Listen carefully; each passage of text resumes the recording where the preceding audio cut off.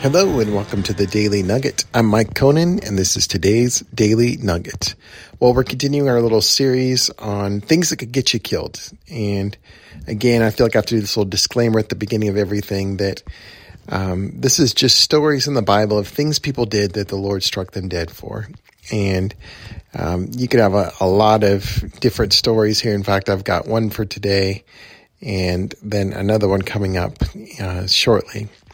And this one is probably the central theme of the Old Testament. And I would say that the central theme of the Old Testament is the Exodus story. When Moses writes the first 5 books, if you believe that, they are all about the Exodus story. And then the people are reflecting back on that, and they're celebrating that from that point forward. And so the Exodus story becomes the centerpiece of the Bible in some ways. And which leads us, of course, to one of the most, I guess you would say, obvious moments in history where the Lord struck down. And in this case, it was really interesting because he struck down the firstborn. And you might remember that there is these people in Egypt, and it started off good where the Egyptians took in Joseph, the Egyptians took in all of Israel and Jacob and his descendants, and it was this amazing and powerful time of salvation for those folks and for ultimately the seed, which would be Jesus. But then over a few hundred years, they started, the script had gotten flipped, and instead of Israel being blessed, Israel was now the slaves. And so in that process, God rose up a deliverer for them. And the story goes that, they cried out and God heard their cries. And so he rose up Moses who would deliver them. And they went through these plagues, and Pharaoh, it says, hardened his heart towards the people, towards God's people. And the story continues on. And at one point it says, God hardens the heart, Pharaoh hardens the heart. The story puts this wonderful mystery of how God works in play. God hardens hearts. We harden our own hearts. And what ended up happening is a hard heart.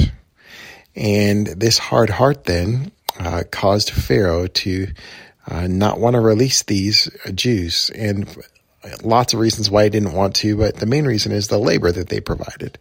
And the economic boom that they provided. And he didn't want to let that go, which you can understand if you're just being logical about it.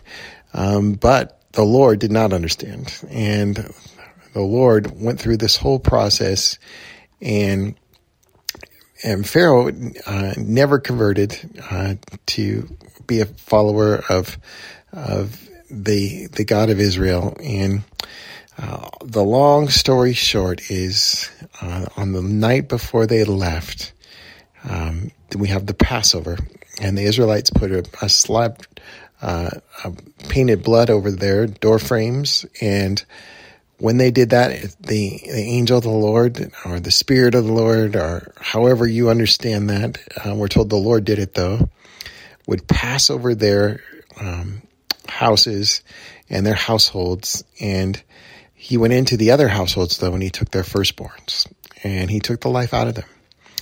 And so you might be thinking, well, what is the lesson here? Don't be born to the wrong people. Well, in some ways, that could be the lesson. I mean, what did the firstborns do? I mean, you might wonder that. I mean, in this case, the firstborn was the big deal in that culture, though. The firstborn got a double inheritance. The firstborn was given all kinds of power and authority and responsibility that the others were not given. In the case of Pharaoh, his firstborn would have inherited the kingdom. And so it was a big deal that the firstborns were struck down all over.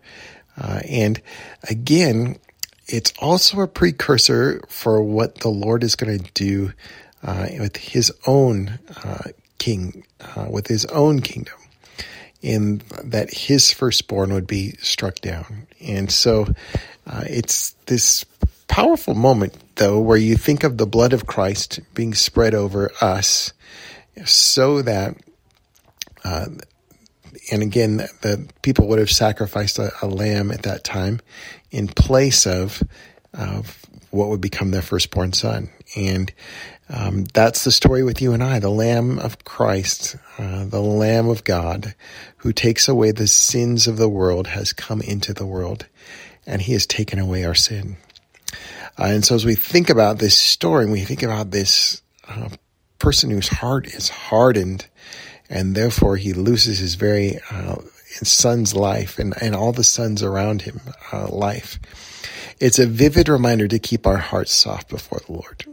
And I don't have an exact plague for this one now. I don't know what it would look like. We're not holding people hostage. Some people believe the nation of Israel is God's people today. So if you're working actively against them, you might be in trouble, I guess.